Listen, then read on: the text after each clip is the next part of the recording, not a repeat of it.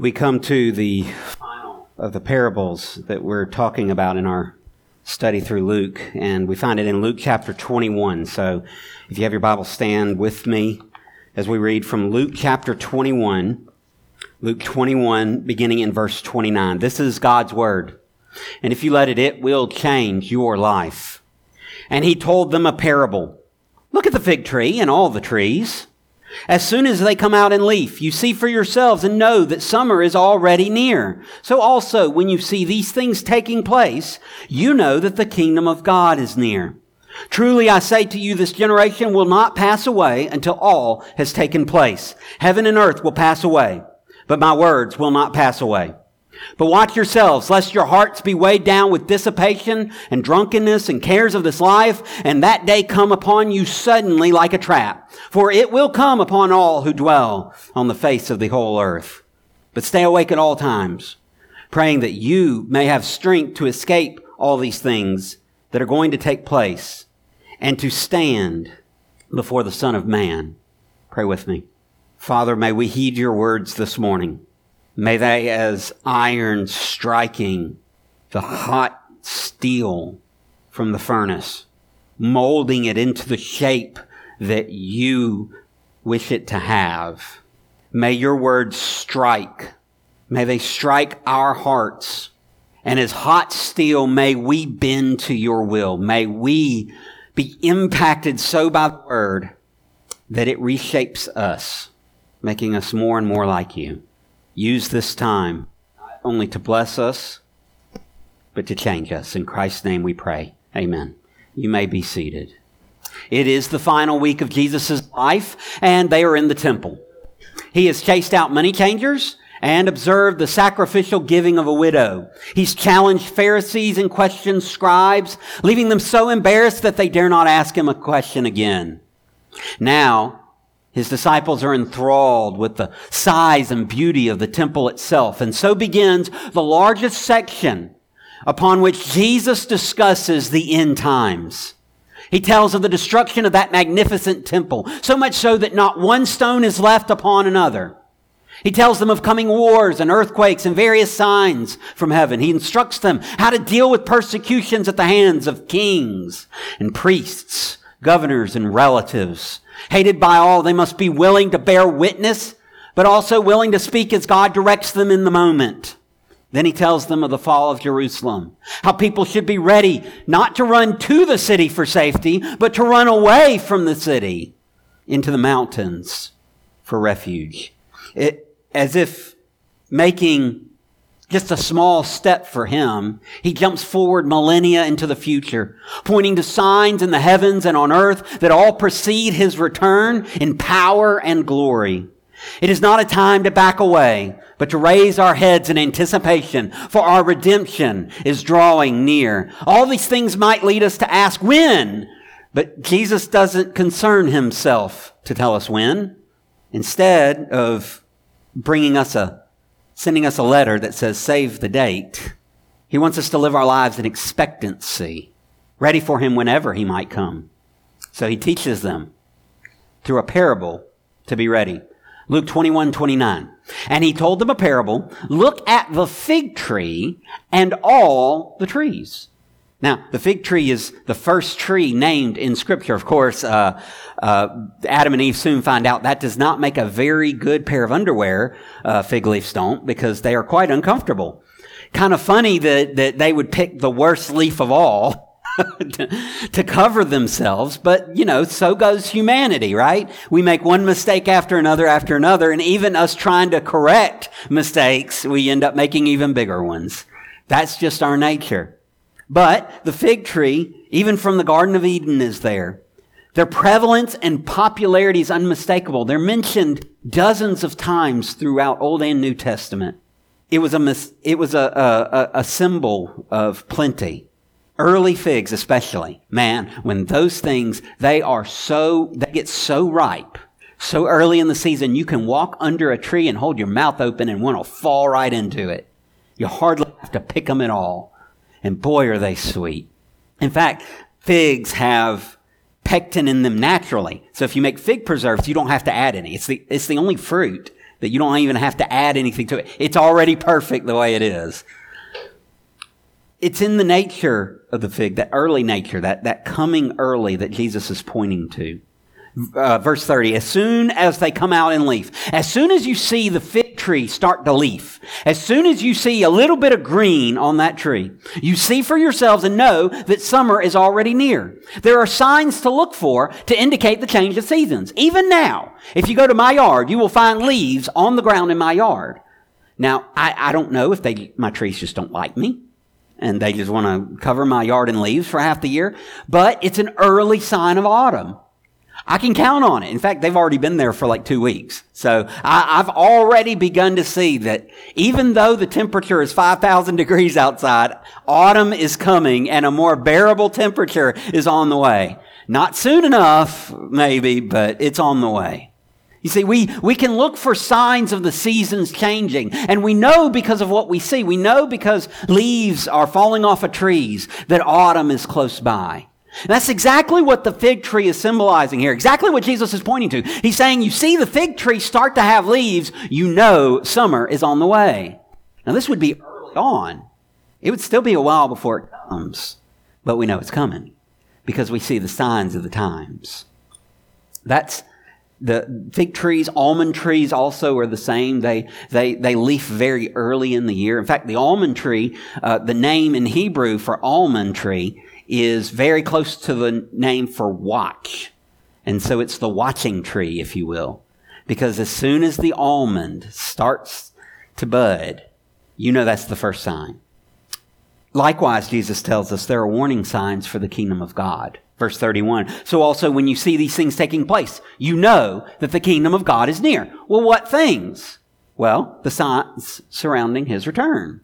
All of them point to the nearness of God's kingdom. In one sense, we can already see the kingdom. After all, Jesus preached the coming of God's kingdom and pointed to himself as its initiator. He calls out people in Matthew 4:17. He's just walked out of the desert, just being tempted by Satan and defeating Satan. He says, Matthew 4:17, from that time Jesus began to preach saying, repent, for the kingdom of heaven is really far away. No, it's at hand. And so there is an aspect in which God's kingdom is near. Here is the kingdom, he says.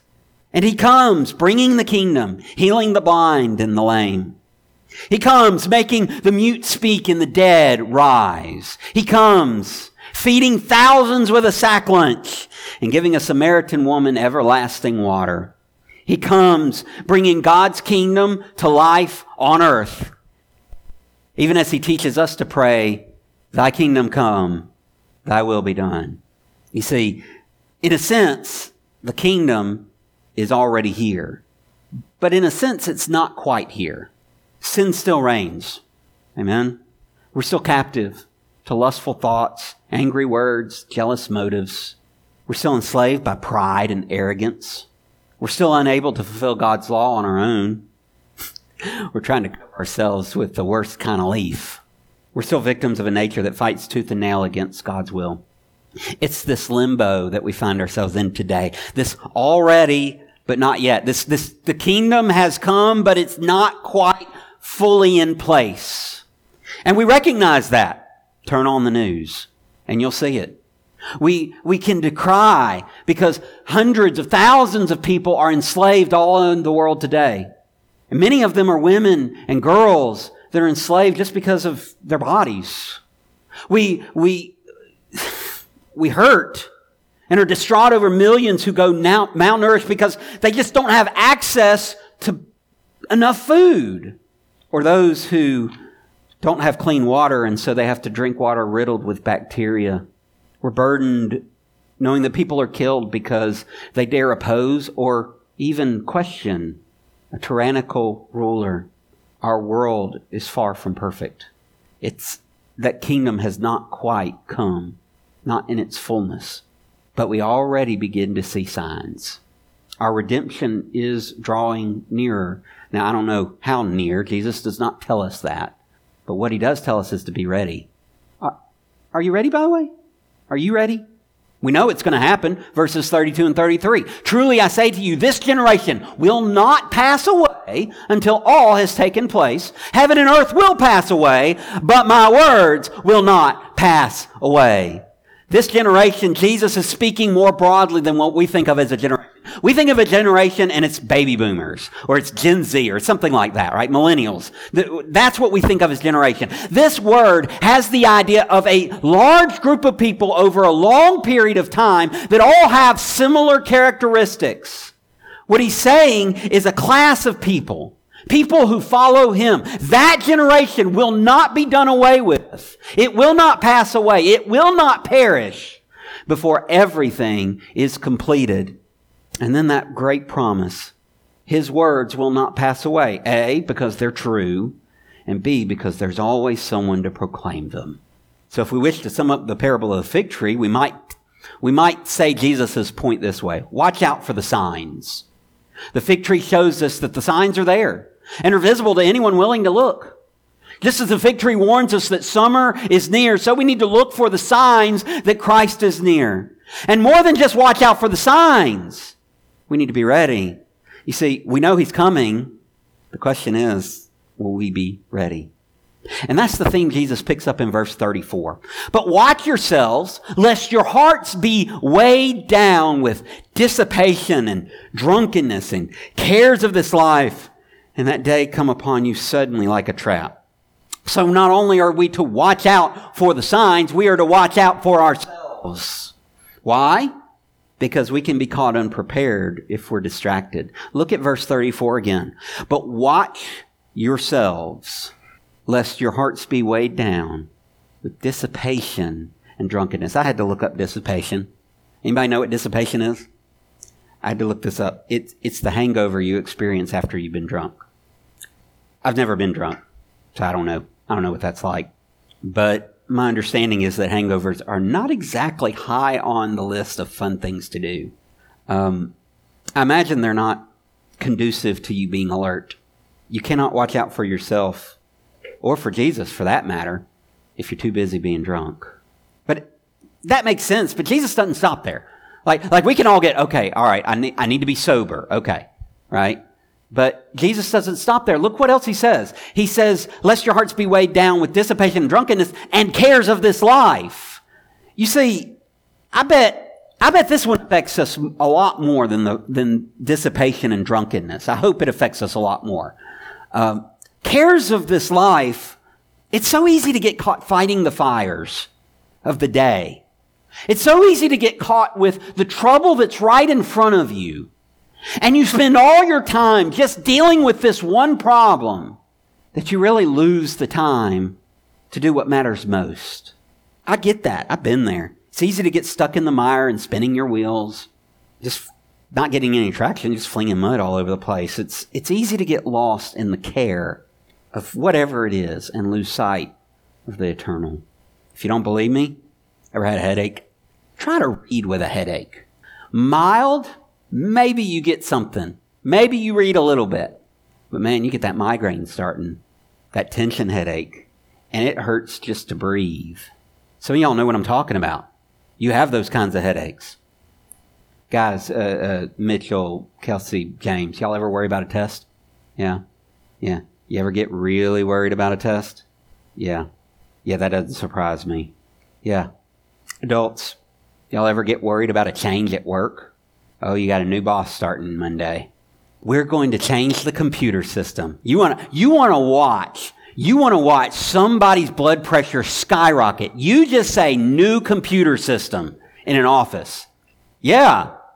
And it doesn't even matter how you use the computer. Just the fact that something is changing and you know it's going to be bad. I was working for Regions Bank when we merged with AmSouth.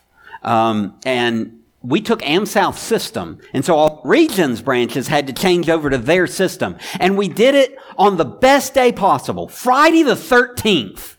Who comes up with this? And corporate was so smart. You know what they did? They had the two biggest states convert first. Don't let the small places where you can figure out what's wrong and then roll it out. Don't do that. No. Put it square in the center of your footprint. Make Alabama convert. when you got more branches in Alabama than any other state. I'm telling you, man, it was a bad day. It was bad enough just preparing for it, but man, that day, we knew it was going to be bad, and it was bad. No wonder blood pressure goes up when a new computer system comes in. And it doesn't even have to be that bad. It can just be, okay, we've got a new way of doing this. Or here's a project that you've never had to work on before.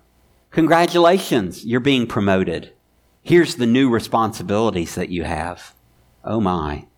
You see, sometimes we can get caught up in the cares of life, and they're not necessarily always bad cares, but just the things that happen around us, and we can get so blinded by what's directly in front of us that we miss what's beyond it and what matters most. Now, I'm not saying don't pay any attention to anything going on around you. Don't do that. But put it in its proper place, or else you won't be ready. You'll be distracted. If you're too busy worrying about what's here, you're not going to be looking up here. Everything we do, whether it's at home or at work or at play or at church, ought to demonstrate the life of Christ within us. And it ought to also demonstrate that we are ready for Christ to return. Doesn't mean we don't focus on the things that are happening here, but it does mean that we always deal with them in light of who He is and what He is doing. Jesus continues in verse 35, "For it will come upon all who dwell on the face of the earth." You know it's coming, and nobody's exempt. So what should we do? Verse 36, "But stay awake at all times, praying that you may have the strength to escape these things that are coming to take place and to stand before the Son of Man." He tells us two or three things. It's three things, kind of. It's two things, but three things, okay? First thing he says, but stay awake. You got to stay awake. If you're going to watch out for yourself, you've got to stay awake. The word for stay awake here is actually a negative command. Don't sleep. Now, it doesn't mean never sleep. It means don't be asleep when it regards these things. Don't get caught napping. It has the idea of keeping yourself awake. It's not just insomnia that you can't help. It's not that you're trying to take medicines and trying to get to sleep, but you can't. This is the idea of one who is vigilantly trying to stay awake, to make sure they are ready. You think about parables that Jesus told. There was a parable of wedding. The bridegroom has not come yet, and there's these 10 virgins, and they have their oil, and some of them are ready. They stay awake, they keep their lamps trimmed, they have plenty of oil, so when the word comes, they are ready to go. But the other 5 are scrambling around saying, "We don't have oil, our lamps have gone out, what are we going to do?" Well, they got to go buy oil, and when they go buy oil, they find themselves locked out because they weren't ready. We hear this time and time again, this be ready, be ready, be ready. And part of that means staying awake. It's making sure you're always alert. Keith Green criticized American Christianity in the 70s, and he's absolutely right too. The words still apply. The world is sleeping in the dark that the church just can't fight because it's asleep in the light. It's our biggest problem in the West. In Christianity, it's too many people in the pews snoozing rather than searching. We've allowed ourselves to buy into a false Christianity that is merely comfortable and not convicting, merely social and not sacrificial, merely performing and not reforming. It's time for us to heed the command of Christ to the Corinthian church. Wake up from your drunken stupor, as is right, and do not go on sinning. 1 Corinthians 15:34. It's time to wake up. It's time to wake up. We cannot watch out for Christ if we are asleep. Not only do we need to wake up, we need to pray for strength.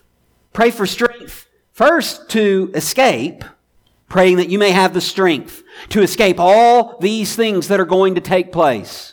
When he says to pray for strength, Jesus is telling us to pray for victory. Oh, victory in Jesus. You want to really hear that song?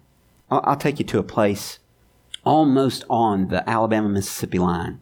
It's out of Mobile County. It's called the Mission of Hope. You'll see former drug addicts that have actually experienced the victory in Jesus. They can't sing a tune worth a flip, but man, they can sing that song. Every time I hear it, I wish I could hear it again there, because they know what that victory really is. See, we're praying for victory. We don't pray just to endure suffering. We pray to overcome suffering, and we pray to overcome it through the suffering. Not just to escape away from it, but to make it through. Jesus is not giving victory to those who are running away. He's giving victory to those who are enduring and persevering and making it to the very end. Pray for victory. Pray for the strength to escape, to come through. This is the same one, by the way, who, remember, he says, in the world you will have tribulation. Yeah, it's coming. But take heart. I've overcome the world. You see, there is, if he can overcome the world, can't we trust him to help us overcome too? We're to stay awake and we're to pray for strength. This is why I said this is kind of two, kind of three, because we're praying for strength, but we're praying for it in two ways. Not only the strength to escape, but we're also praying for the strength to stand. The end of verse 36, and to stand before the Son of Man. Just as we pray for victory that can only be won in Christ, we're also to pray that we might stand before Christ. It may seem an odd thing to pray for, but who is it that stands before Christ in the judgment? Well, all of us do, but all of us don't stand for very long. Who are the ones that keep standing? Who are the ones that remain? We're to pray for the victory that will allow us to stand before the presence of God. And that only comes to those who are righteous. Righteous because of Christ's redeeming work. Jude concludes his letter with a doxology. It's one of my favorite passages. Now to him who is able to keep you from stumbling and to present you blameless before the presence of his glory with great joy. To the only God, our Savior, through Jesus Christ our Lord, be glory, majesty, dominion, and authority before all time and now and forever. Amen. Now to him who is able to keep you from stumbling and to present you blameless. Only Christ can present us blameless before God. Only he can enable us to stand before God and not be rejected, not be subject to the just punishment for our sins. Only Christ. Jesus is coming, church. Jesus is coming. Watch for the signs. Watch out for yourselves. Father, I pray this morning as we approach this invitation that we are ready, that we know that we're ready, and that we're willing to stand before you in complete confidence that we are ready for your return. God, we're not ready because we have done great things. We're ready because you have done great things. We're ready because you have made us righteous. You have taken our sins and borne them on your shoulders and paid the price for them. You have redeemed us. Our righteousness is filthy rags, but your righteousness is enough to make us stand before God in holiness, knowing that God sees us for who you are. So, Father, I pray this morning that we would be ready, that we would know that we're ready for you. I pray for the victory that will enable us to stand, to make it through the troubles that are ahead. Keep us awake. Father, for those who don't know you this morning, I pray that you would do the work in their heart and show them that it's only by your Son that we can be redeemed. Because every knee will bow and every tongue will confess that Jesus Christ is Lord. The question is, will we be forced to bow in that day, or will we bow today and surrender our hearts, our lives, our sins, our accolades, everything, when we surrender them to you? Lord, I pray today is the day for someone. For those who know you, maybe they haven't been living for you. Maybe they've been caught up with the cares of this life. Maybe they've been drunken in the sense that they've been distracted. They've been pulled away from your work. God, would you draw them near? Would you call them back? Bring them to the place where they are ready for you. Lord, this is your time. You're bidding us come. So may we come and follow you. In Christ's name we pray. Amen.